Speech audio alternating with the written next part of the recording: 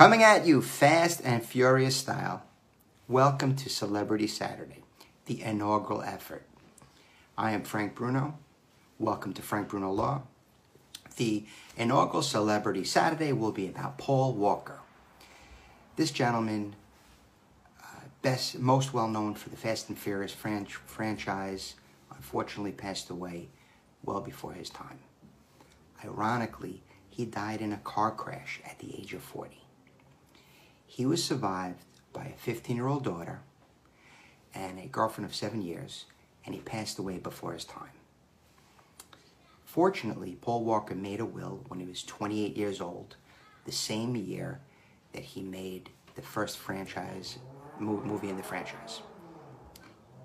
He relied on a will and a revocable living trust. But because he did not fund his trust during his life, all of his assets became public.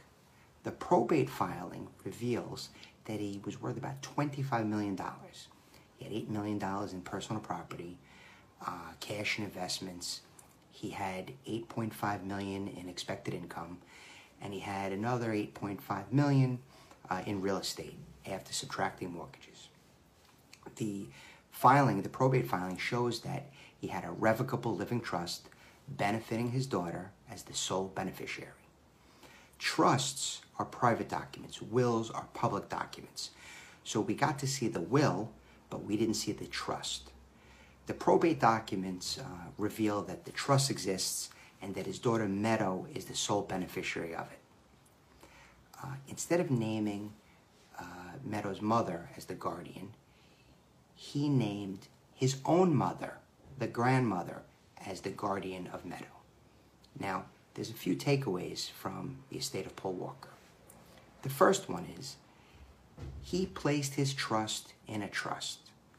Having a will is only the start. A revocable living trust is probably the best estate planning tool for most people. It's a probate avoidance tool. Paul Walker left his assets to a trust.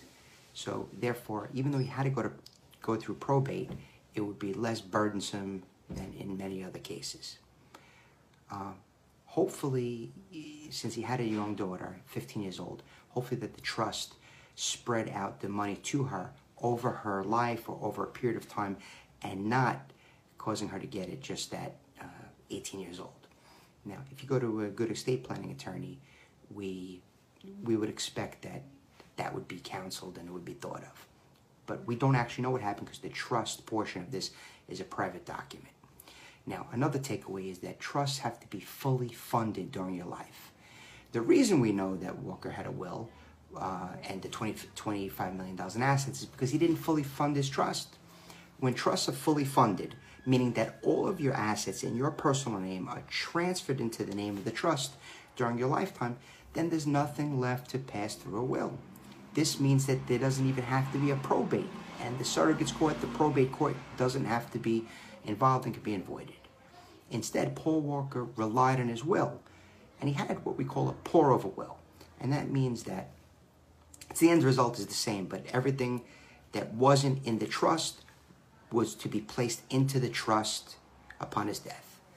However, he's a celebrity, public scrutiny, the hassles are there, the taxes are there. If he had done proper planning or funding in advance, his family's affair could have been kept private and off of the public record. So he did great things. He named a guardian for his child. It's always a good idea to name a guardian for your minor child. So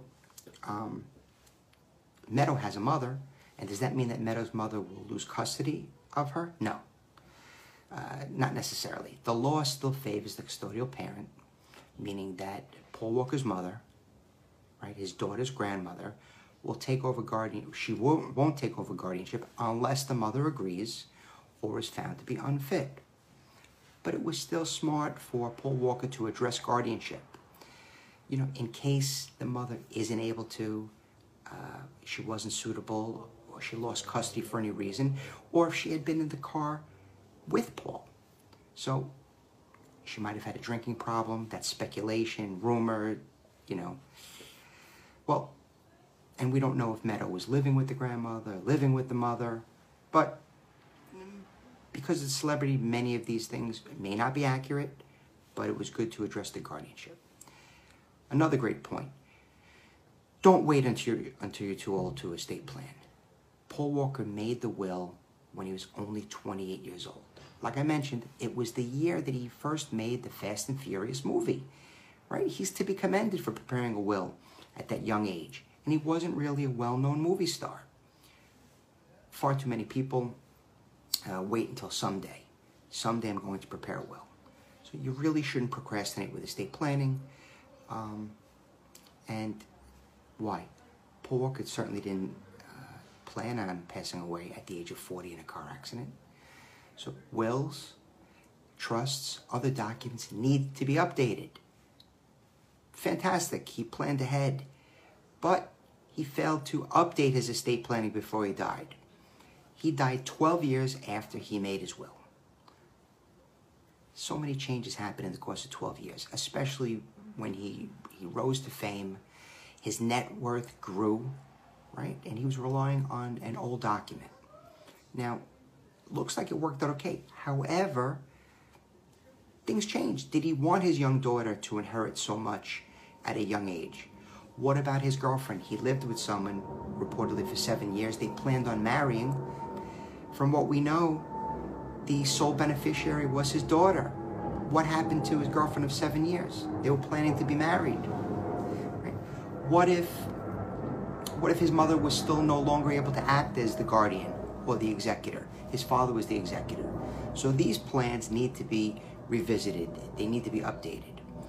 Now, Paul Walker could have made other arrangements for his girlfriend, a joint bank account, life insurance policy.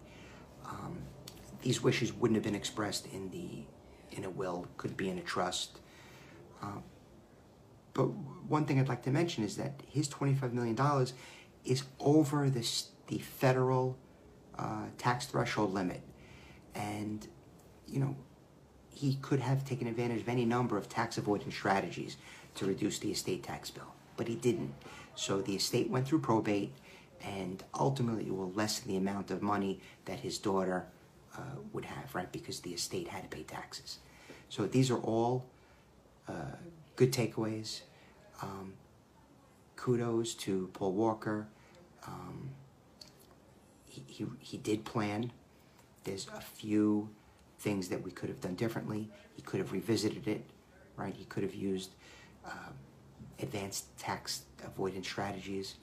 But overall, this is an estate planning win. So if you'd like to speak to me about your particular case, or even if you have any questions, please go to frank@frankbrunolaw.com. You can send me an email. Thank you.